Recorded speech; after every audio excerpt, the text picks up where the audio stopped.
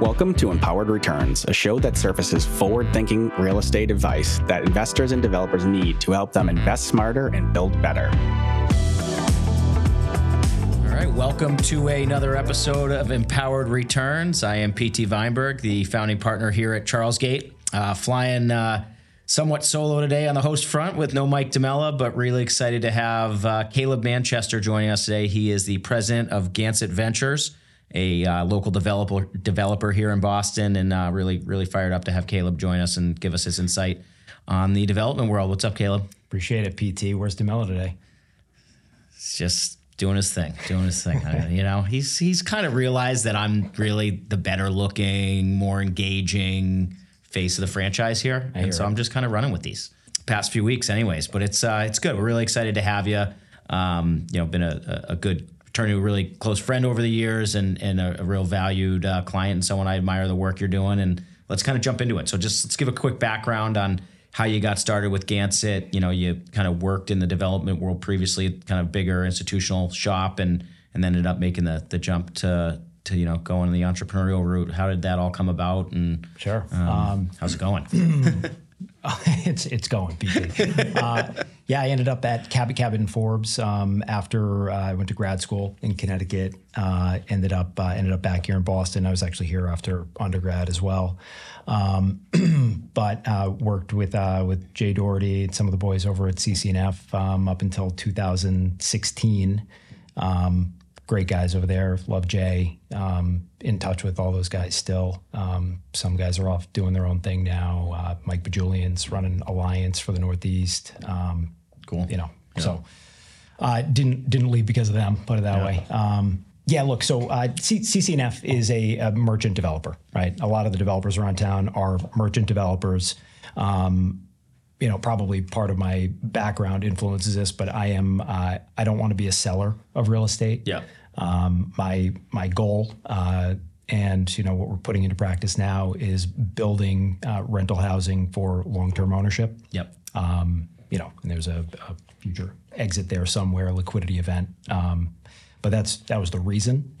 And where we're at right now, look, we've between stuff that this is since 2016, but between stuff that we're doing now and have done, we've got about 800 units in varying stages of production, a couple complete. It's about $450 million of cost.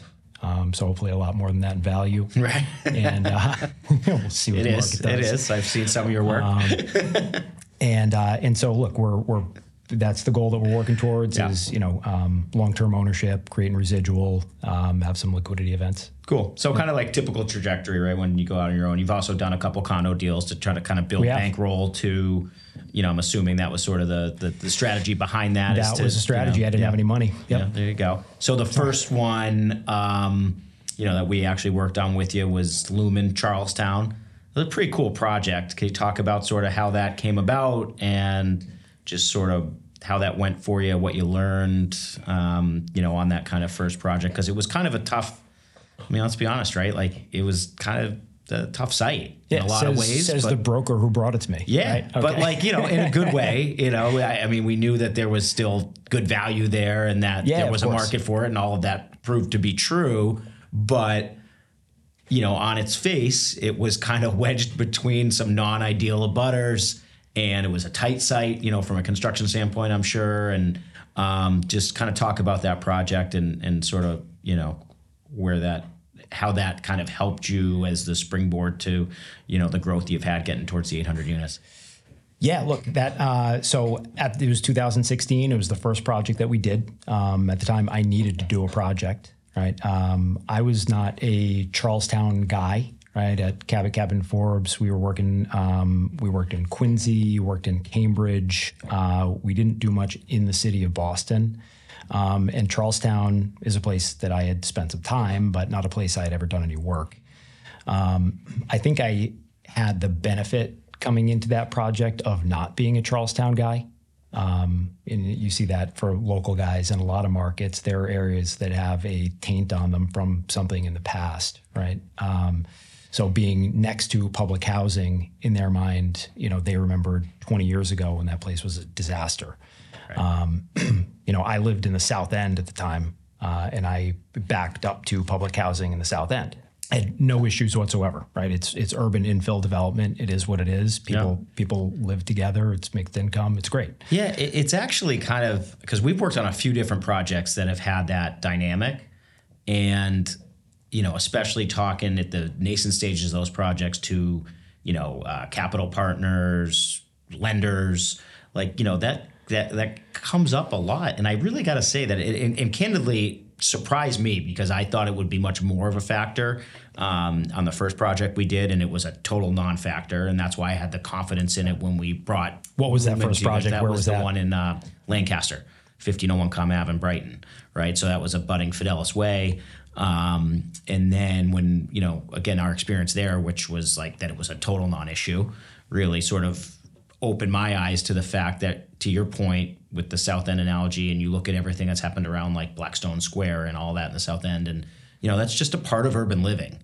And I think that it gets sort of overplayed in a lot of people's minds that it would have some kind of perceived negative impact on a development. But I think Lumen sort of validated what we experienced in Brighton over in Charlestown, and it really didn't come into play during the sales process. And and I think again back to other folks maybe not seeing the vision there. It was a relatively small project, right? It was 30 units, so it was probably a $15-16 million project from soup to nuts there. And that is, there were as a result, a lot of local guys looking at it. You didn't have somebody parachuting in from New York to do a 30-unit condo project in Charlestown, right? So the guys that were looking at it were all guys who, were familiar with that location and been for a long time. That was a benefit to me, obviously. And that was a tough one to get done, PT. I mean, I think you remember it, right? The guy who was flipping the permit was a friend of yours, or a client of yours, rather. And, he wasn't able to deliver the due diligence materials. We ended up having to go talk to the underlying seller. Yeah, I remember that. There's some idiosyncrasies with putting that together. Yeah, but that was a classic case of, like you said, you needed a project, right? We really wanted to put that deal together, and there was a level of sort of resourcefulness and hustle that went into that, and I got to credit you on really spearheading that, given the dynamics we were talking about. You had to. Yeah, and likewise for not murdering me, but... Yeah, but you know what? You had to do what you had to do to get it done. You did, and it all worked out. Yeah, so we ended up getting a little bit of extra due diligence out of the underlying seller. Went hard deposit, and ended up, I had to go through every page of my Rolodex to raise the money to do the project, but we ended up getting it done. Yeah, so that's a good segue. So that was your first project in partnership with what's really become kind of your de facto affiliate, right? Yeah. With Helge. Yep. And so kind of talk about that, and maybe that's a good segue too, just, touch on them specifically, but then sort of how you've seen that change over the course of your projects. A, your project's gotten bigger since then, but B, the capital markets have clearly changed a little bit the past year. So just sort of talk about that relationship with, Helge specifically, and then sort of parlay that into sort of what you're seeing as you're trying to put some of these other things you're working on currently together. Yeah. So I had met Oleg Uritsky the year prior to doing that project. We had talked a little bit. And, when I called him with that project in hand, he was excited. And I was excited that he was excited. And we kind of hit it off right from the beginning there. So we raised a little bit of outside money together, went and did that project, and we very quickly rolled right into, and PT, you did a fantastic job, you and your team, selling that project out. But we rolled pretty quickly into a project up in Revere, which is a market that we focus on very heavily. And so Oleg, his team, and I have, kind of parlayed the same structure that we had in place on the first one into several projects now. The next one was up in Revere. It was a 75-unit apartment building, better fit our overall model. Yeah.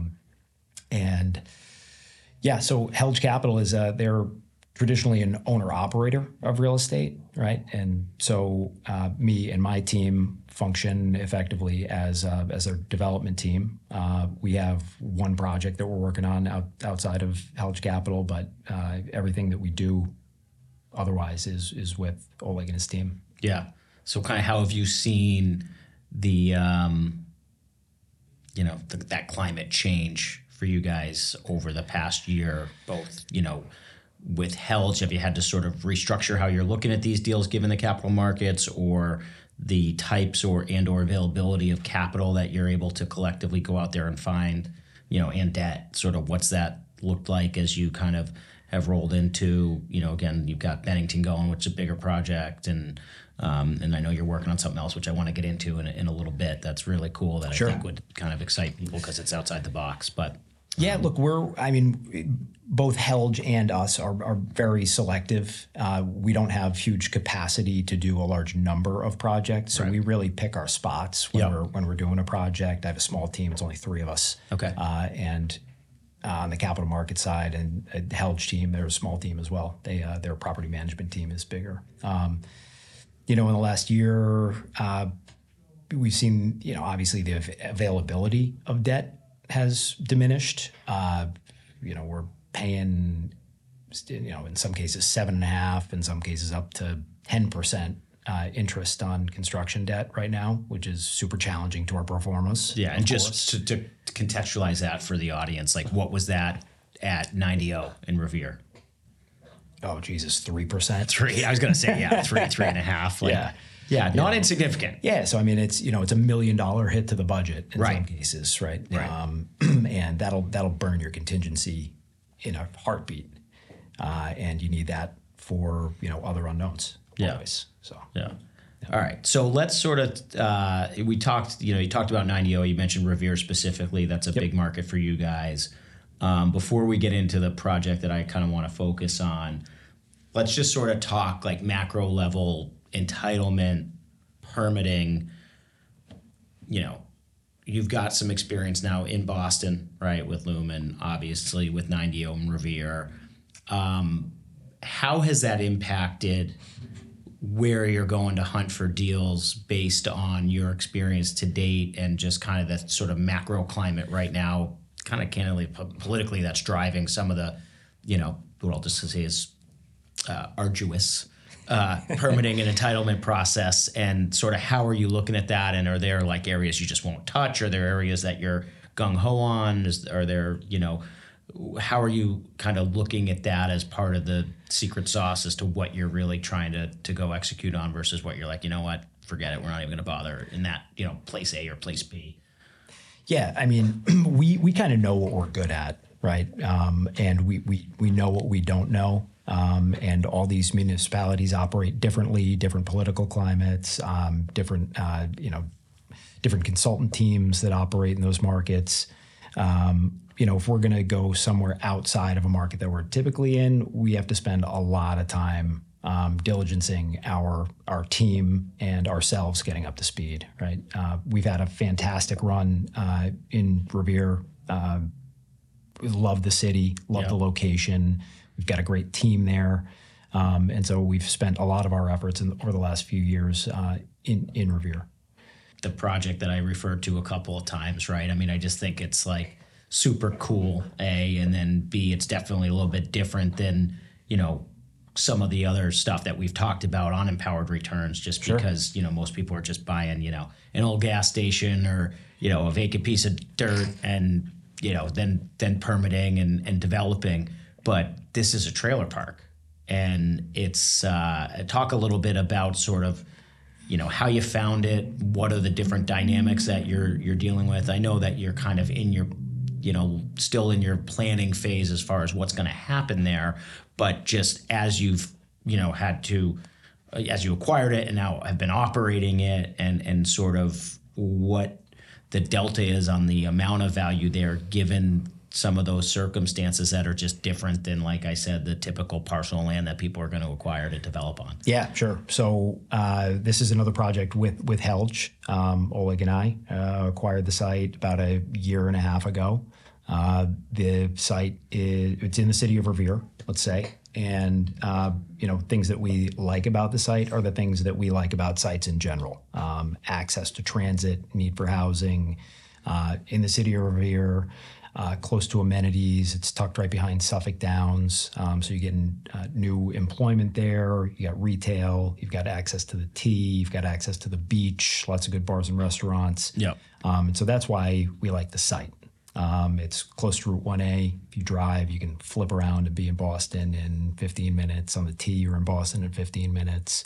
And we think that rents up there, it takes about the same amount of time to get downtown from the seaport as it does on the Blue Line from Revere. Right.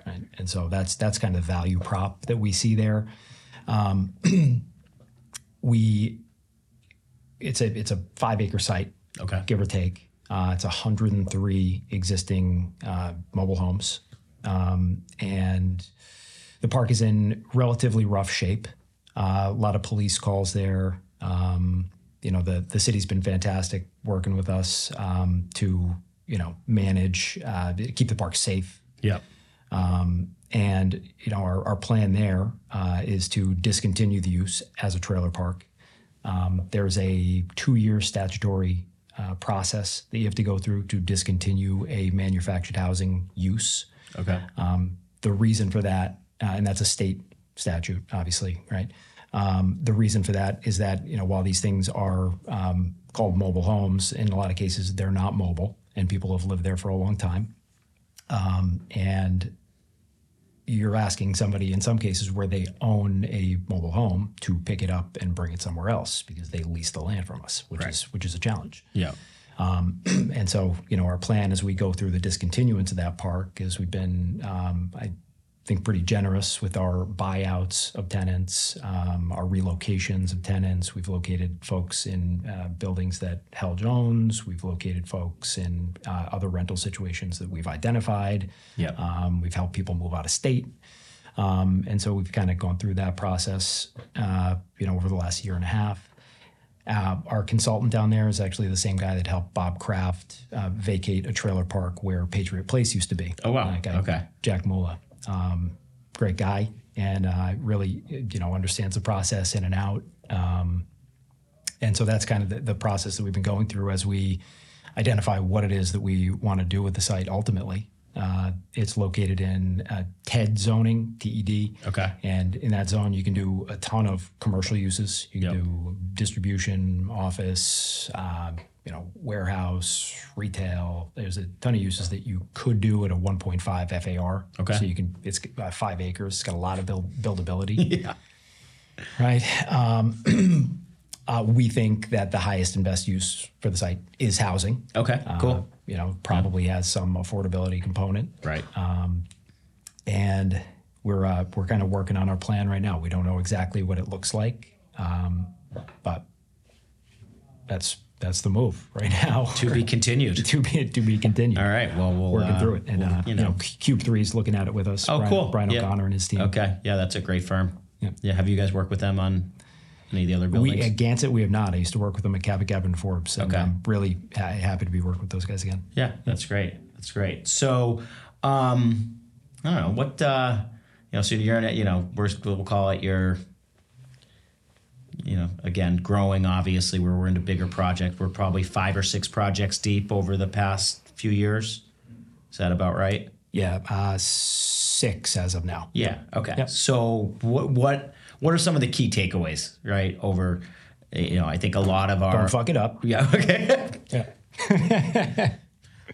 Like what have you kind of, obviously you've learned a ton, right? We all learn stuff every day. I mean, that's kind of the fun part for me about this business, right? Is like you're getting so much exposure to so many different things, and obviously some of it can really suck, and you get some curveballs that you just can't foresee, and you're certainly going to swing and miss there, and then you got to figure out how to rectify that. But like, what are some of the biggest takeaways you've had, now that you're, let's call it, 7, 8 years into this, and what are some of the things you're most proud of that you've been able to accomplish thus far, and what are some things that maybe some mistakes you've made that you can learn from and make sure you don't duplicate on the next deal?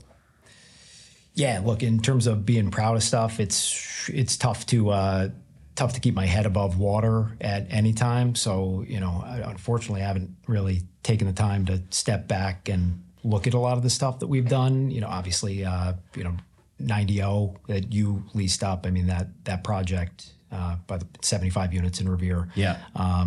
Built that thing, finished it 2 years ago. You guys leased it up. And, leased it up. I think we underwrote about 15 units a month absorption. I think you guys doubled that. Right. Yeah. And so that thing stabilized pretty quick. That was super quick, good, yeah. Like a few months. Right. Crazy.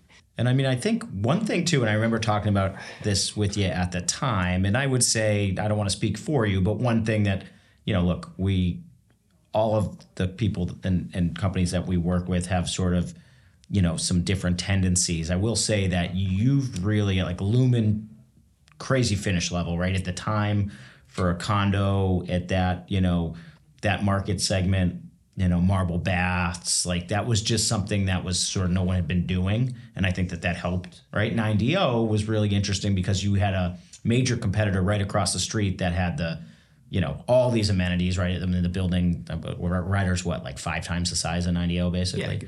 Yeah, right? So you had 5 times, you had the ocean, like the true ocean frontage, you had pools, you had turbo amenities, and yet, we're the 75 unit boutique building across the street. And I think, again, finish level really differentiated you there.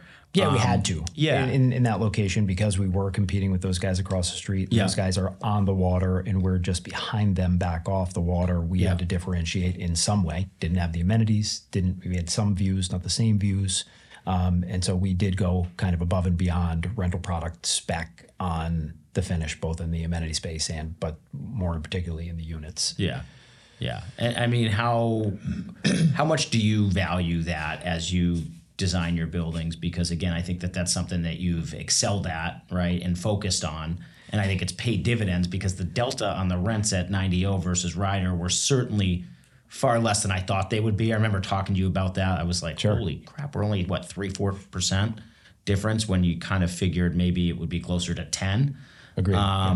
So yeah, I mean, there are reasons for it beyond, hey, we got to compete with these guys next door. You know, the other reason is that, again, we're not a merchant developer. We want to own this stuff forever. Yeah. And so, we want to use quality products that we're not going to have to replace in a few years. Yeah. Okay. A lot of guys look at it like that's somebody else's problem. Right. That somebody else is me. Yeah. So we do spend some time on finish selection, both because we want our stuff to look nice. Right. We spend a lot of time on design, but also because we don't have to replace it immediately. Yeah.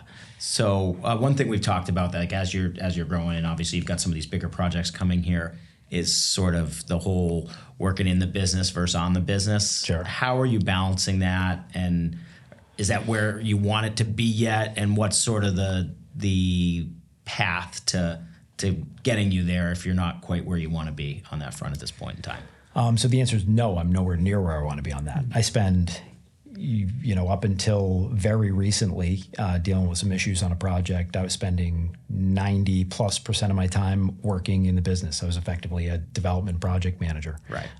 And a lot of that is, I'm not going to say it's intentional in that I wanted to be working in the business, but it was intentional in that we sacrificed, based on the structure of our deal with our capital partners, we hamstrung ourselves a little bit on fee income, which supports, our shop, pays the rent, pays employees, in favor of back end. So, we worked out a promote structure and back end deal that is favorable in my mind. I think fair, but favorable. And the trade basically is that we're a little bit short on fee. Okay. And so it necessitates that I work in the business because I can't afford to hire 10 guys. Right. And so here we are. Yeah. I need to spend a little bit more time on our strategic planning, getting out there and, dealing with the city, looking at sites, but it is what it is. I spend a lot of time working on projects. Yeah. which I don't not enjoy. Right. It's just, it's not great for our long-term growth. Yeah, So. that's all right. I think all businesses, and I can certainly speak for myself here at CHARLESGATE over, we're in year 20 here, it ebbs and flows, right? Like you start scaling up and, you go from a small company to a medium company, and then you're trying to, get to a larger company, and, you inevitably will have a push-pull between working in the business and on the business. And, it's just kind of nature of the beast, right? So you talked a little bit about along those lines. I know you're involved with an organization, EO. Yeah, right. I am. And can you just talk about that a little bit, and maybe some nuggets you get from EO that sort of help you as you navigate that push pull we were just talking about? Yeah, sure. We talk a lot about working in the business versus on the business. EO, it's a global network. Founders, CEOs, some other criteria you have to apply.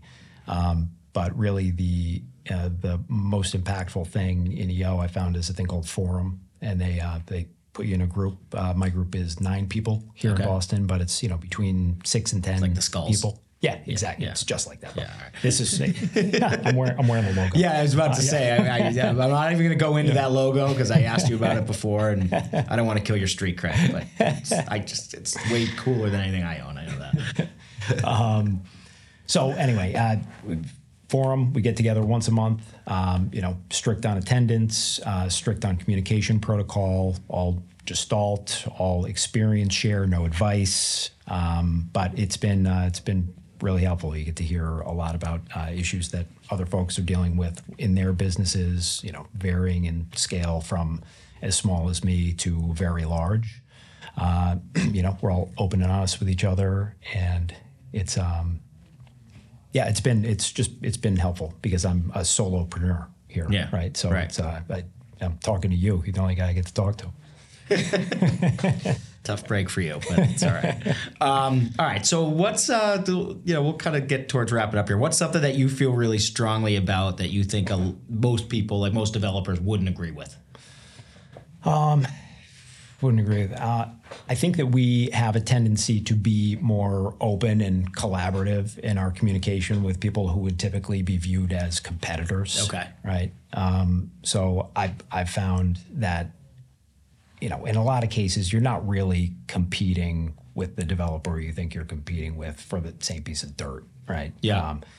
And just, I've been here in Boston this time since 2010, and I've got a lot of friends that do similar stuff in the city. Right. And, I've found that you're better off than not, being very open about, what you're looking at, how you're doing it, and people have better ideas than I do. Right.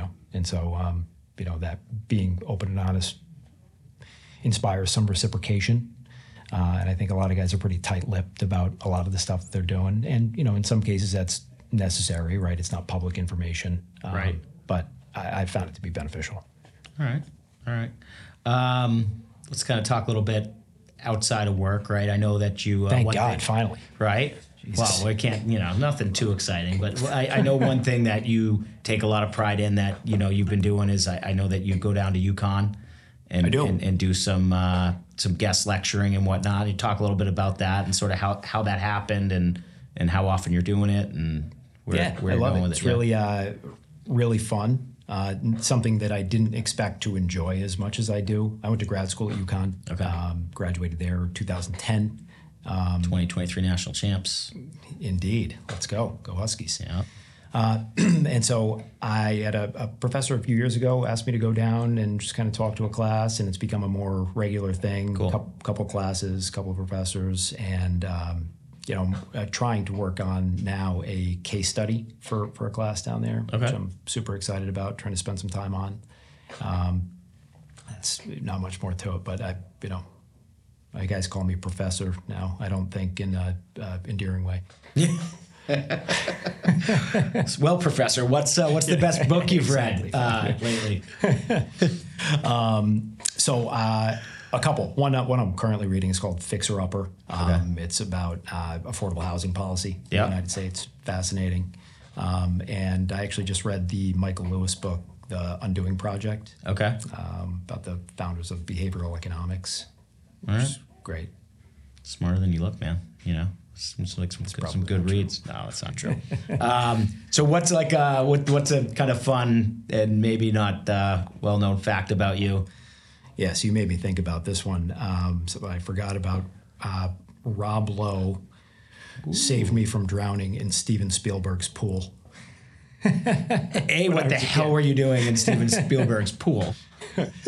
So my aunt, when I was a kid, was a private chef. Oh. She was actually Steven Spielberg's chef. Oh, shit. And so I was at Steven Spielberg's house, fell in the pool, and Rob Lowe jumped out. I could swim, by the way, but Rob Lowe didn't know that. So Rob Lowe, Dean Youngblood, some epic roles for that guy. That's awesome. You got a little Rob Lowe look to you, you know. Maybe rubbed off from the pool seating. Stress, man. I'm going to need the same facelift. Yeah, that's true. He did. That one's evident, right? Well, that's Rob Lowe's a great segue. You a TV guy, like, or a movie guy? What's all of the above. Yeah, all of the above. I love a good series, though. Okay, give me your number one all-time series is. Number one. I've got a list. We'll go. I'm gonna go The Wire. Yep. Boom. All right. The Wire.